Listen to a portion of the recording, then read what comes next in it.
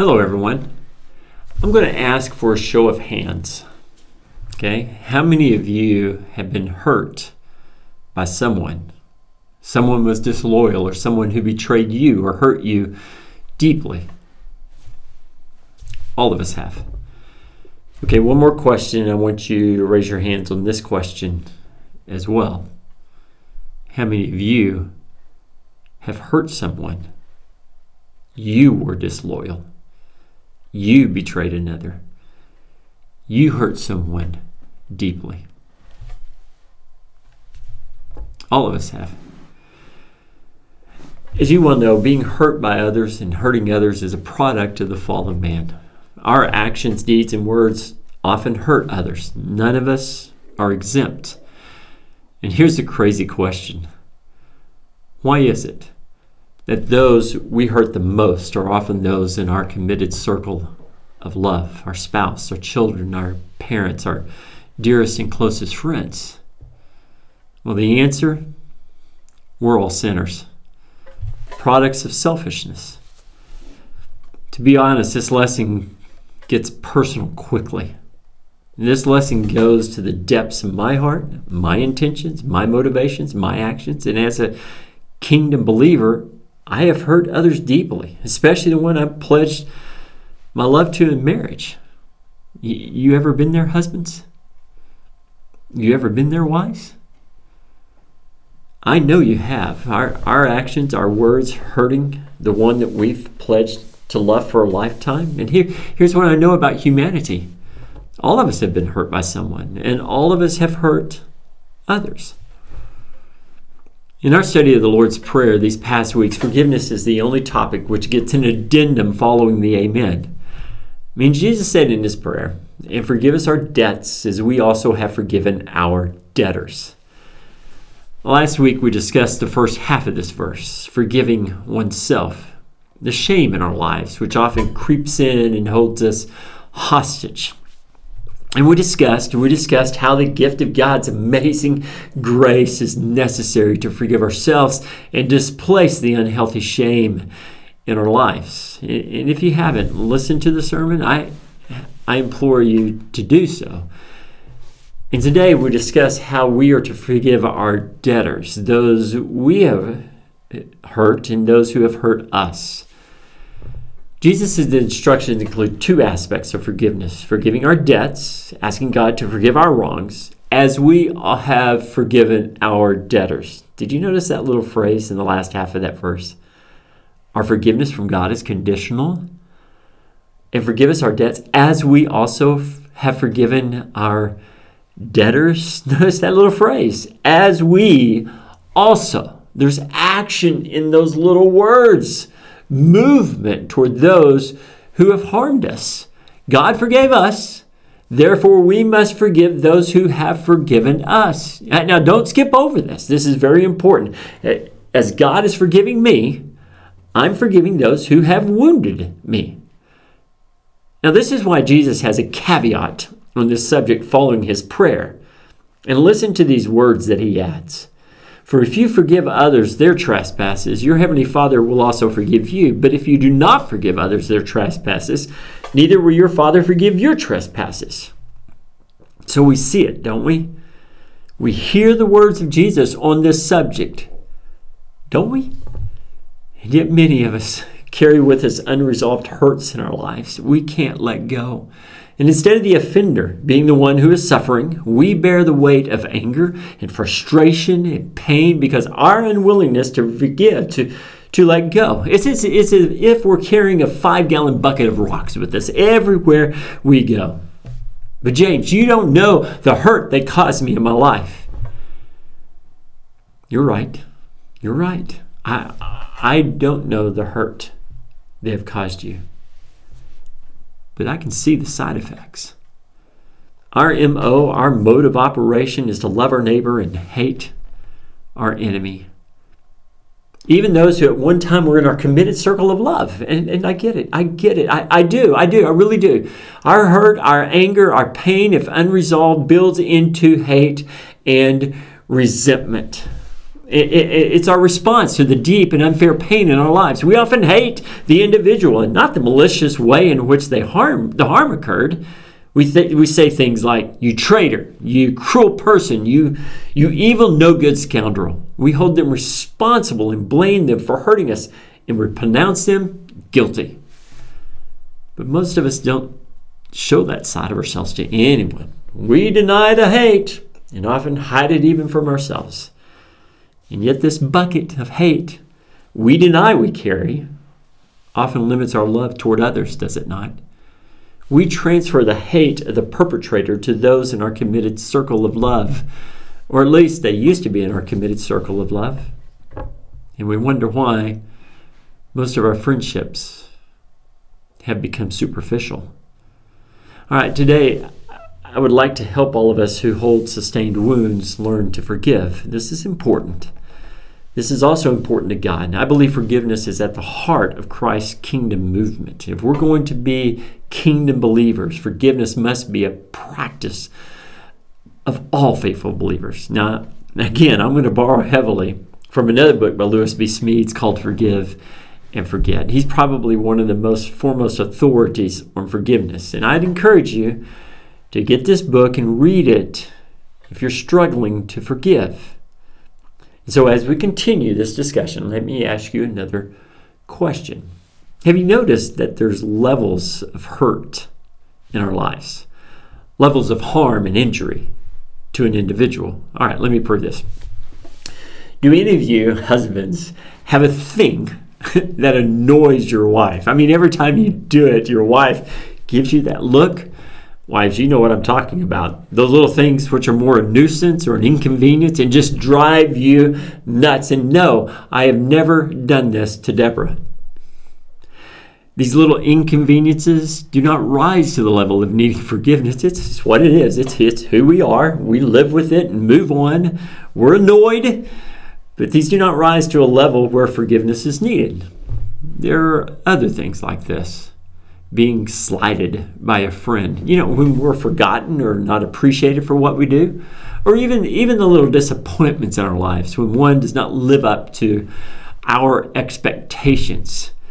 If we asked for forgiveness for every annoyance, slight, or disappointment, we would be repenting and seeking forgiveness daily, would we not? But there are other levels of hurt for which forgiveness is a must. Now, let me give you 3 levels of hurt and one example to kind of illustrate them all.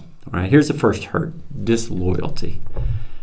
Many of us have bonds of loyalty with friends and family members. We expect those in our circle to be committed to us. And when a promise is made and is not kept, or favor alone, a secret, it prompts distrust. Disloyalty hurts, especially if it occurs in one's circle of committed relationships. And some of you have been carrying around that bucket of hurt for a long time. Here's the second thing, betrayal. All human relationships are built on trust. When one betrays another, that trust is often lost. It's understandable the hurt one feels when we're sold out for a price. Can anything hurt worse than a friend's betrayal or a spouse's betrayal? Number 3, brutality. It's difficult to forgive when one is physically or mentally abused by someone we know, or even if we don't know them. When one is reduced to being less than human, it is difficult to forgive. Now, let me illustrate all of this with one story from Scripture. And remember, this story is about the perpetrator, the one who is disloyal, the one who betrays a friend, the one who is brutal toward the individual he has committed. The story is in 2 Kings chapter 8. It's not a familiar story. I came across it the other day in my daily Bible reading. I'm sure there are many other stories which could be used as an illustration, which are probably better, but let's look at this story. All right, the kingdom of Israel, for which Saul, David, and Solomon ruled, has now been divided. There's the kingdom of Israel, and now there's the kingdom of Judah. And some 80 years after that division of kingdoms, Elisha is one of the prophets on the scene. He speaks on God's behalf. He speaks to multiple kings of both Judah and Israel during his tenure. His prophecies also do not go unnoticed by other kings in the land. we pick up the story when Elisha is on his way to Damascus, the capital city of Syria, or Aram. And remember, we're trying to identify the three levels of hurt, which one has a difficult time of forgiving another: disloyalty, betrayal, and brutality. So see if you can recognize each in this story.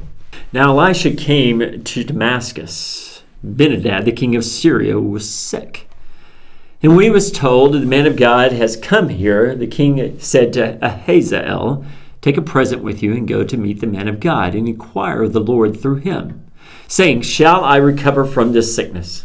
So Hazael went to meet him and took a present with him, all kinds of goods of Damascus, 40 camel loads. When he came and stood before him, he said, "Your son Ben-Hadad, king of Syria, has sent me to you, saying, 'Shall I recover from this sickness?'" And Elisha said to him, "Go, say to him, 'You shall certainly recover.' But the Lord has shown me that he shall certainly die."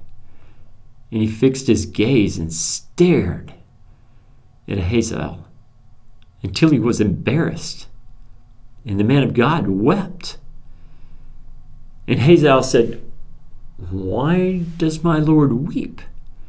He answered, "Because I know the evil that you will do to the people of Israel. You will set on fire their fortresses, and you will kill their young men with the sword, and dash in pieces their little ones, and rip open their pregnant women." And Hazael said, "What is your servant, who is but a dog, that he should do this great thing?"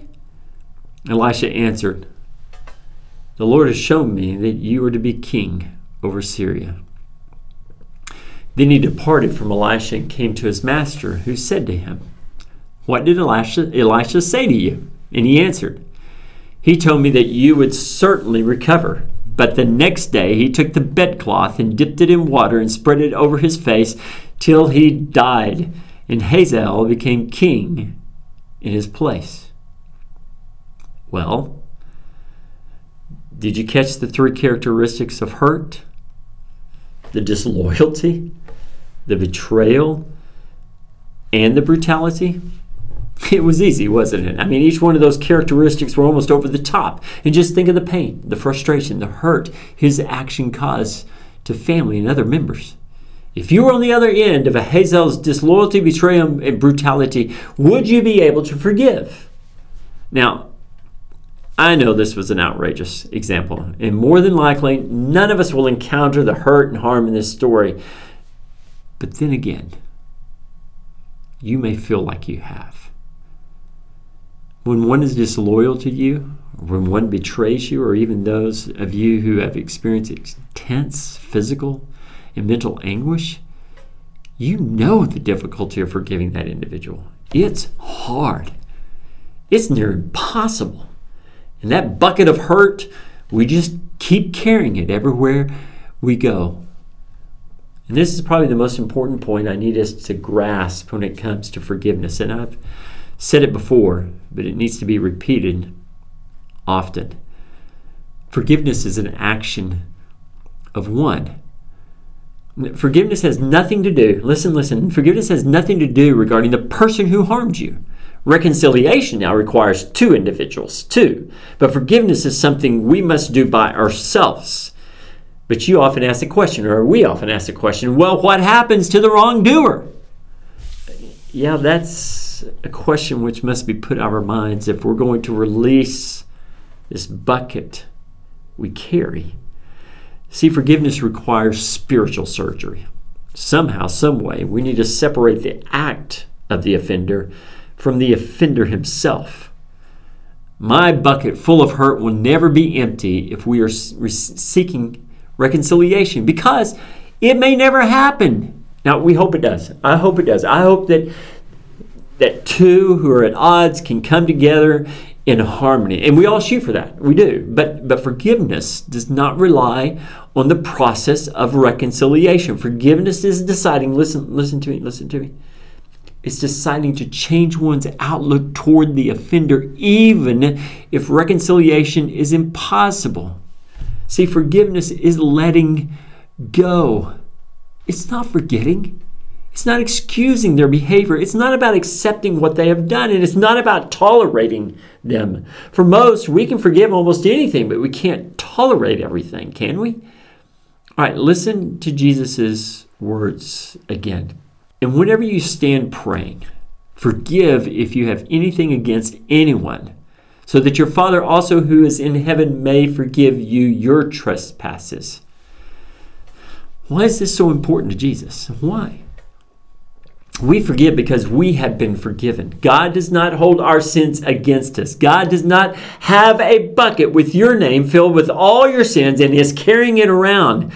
Why? Because if we walk in the light, as He is in the light, we have fellowship with one another. And the blood of Jesus, His Son, cleanses us from all sin. Brothers and sisters, the blood of Christ is continually cleansing us from our sins. God has no need of a bucket. Yes, our walk with God is conditional. God honors the choices we make in our lives. And when we make Christ our choice and walk in His light, God's bucket is always empty. He forgives and forgets. Not just once, not just 7 times, not even just 70 times. It's endless. In other words, when we honor God, He has a hole in His bucket. Let all bitterness and wrath and anger and clamor and slander be put away from you, along with all malice. Be kind to one another, tenderhearted, and forgiving one another, as God in Christ forgave you. All right, James. This is all interesting, and I know I'm supposed to forgive others if I expect to be forgiven. But how do I forgive people who don't care? How do I forgive myself? How do I forgive that monster in my life? How do I even forgive God? I wish I had all the answers to your questions.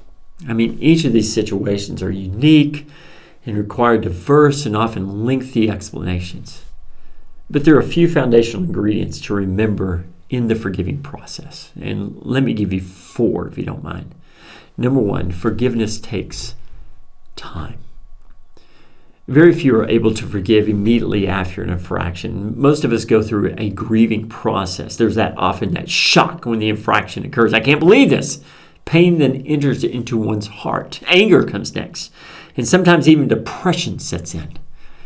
And after some time of prayer, counsel, and more prayer, there comes this upswing when I realize I have the ability to choose how this ends.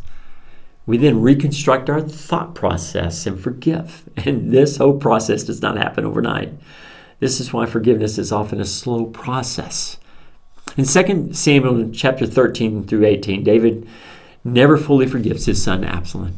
You remember the circumstances which surrounded Absalom's infraction. Absalom murdered his half-brother Amnon because Amnon raped Absalom's sister Tamar. And years went by with no resolution. David, a man after God's own heart, almost lost his kingdom because he could not face his son and come to the terms with the hurt in his own life. So forgiveness can be slow. Here's 2. Forgiveness brings insight. If we fully understood everything in the other person's heart and why they did what they did, there would probably be no need for forgiveness. But we don't. See, we don't know what's in their hearts. And we don't know what was on their mind at the time. And listen to me. We often don't fully understand what's in our own heart, do we? I mean, there are often insights in our own hearts and minds which we need to discover. And that's difficult when one is hurt. But it's necessary. I love this verse from Psalm which speaks to our hearts and our minds and how we need to change. Search me, O God, and know my heart. Try me and know my thoughts, and see if there are any grievous way in me, and lead me in the way of everlasting. When we allow God and His Spirit into those deep places of our heart and mind, insight is revealed regarding the offender and about ourselves. Number 3, forgiveness is often confusing. Who's the bad guy here? Who did it to whom? How badly? Which one of us needs to forgive and which one of us needs to be forgiven? And if both need forgiveness, who needs it the most? Who makes the first move? Wow, there's just so many questions. And at the core of wrongful pain, there's often just a mess. Is there not? Confusion demands we step back and evaluate. When the infraction occurs, most of us invest so much time and emotional energy in the infraction that we can't even see straight. So take some time for contemplation and reduce the expectations and learn to quit keeping score. I remind you of Jesus' words in Matthew 5. So if you're offering your gift at the altar and there remember that your brother has something against you, leave your gift there before the altar and go. First be reconciled to your brother and then come and offer your gift. All right, here's number 4. Forgiveness doesn't always relieve the anger. You know, when one is truly wrong, that wrong becomes a lasting reality in one's life. When one forgives another, we are to heal our hate for that person. But see, it often doesn't change the facts, and it may never undo the circumstances.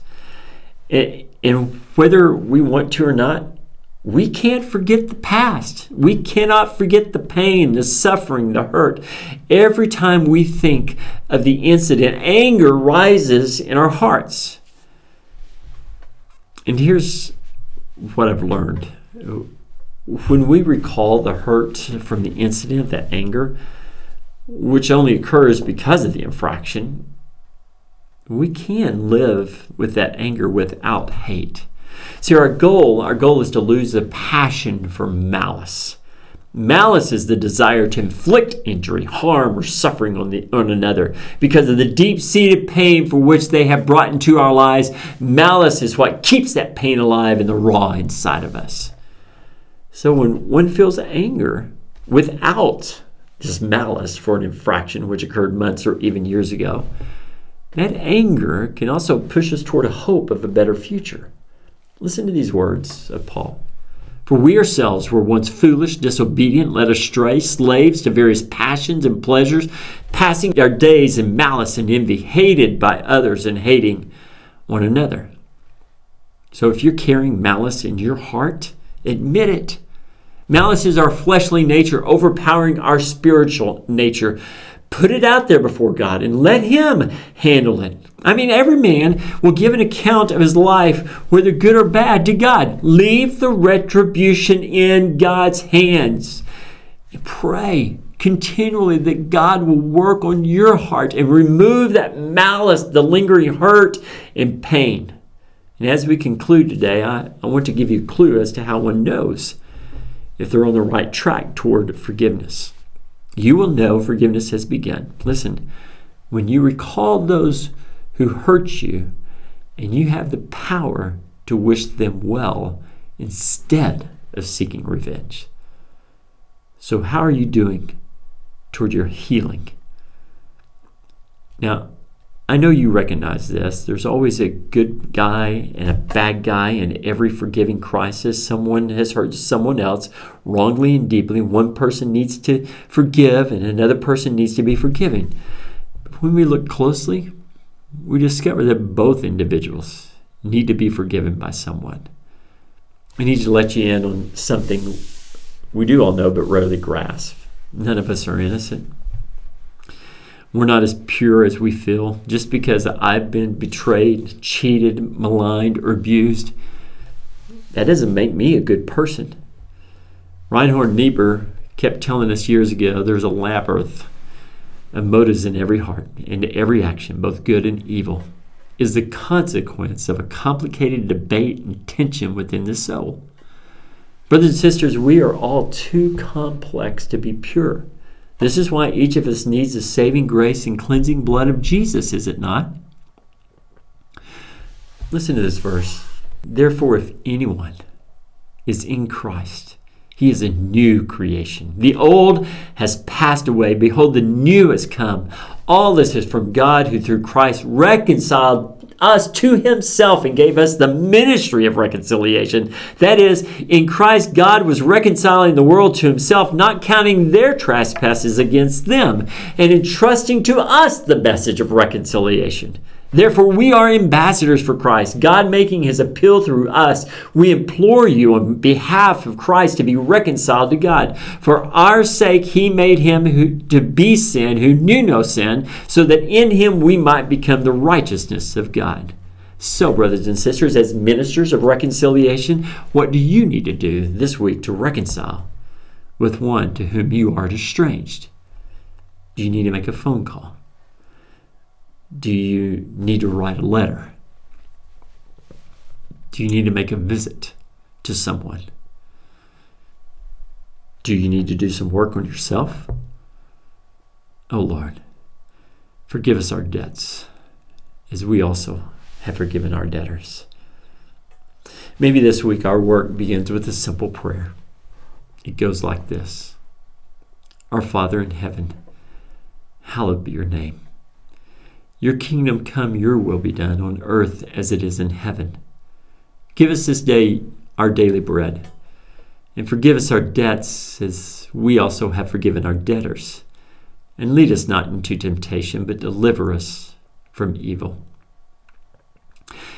I pray God's richest blessings on each of you. May his presence be with you and give you peace in this new year. And if your bucket is full, look for ways to empty your pail. I love you all. May God bless you.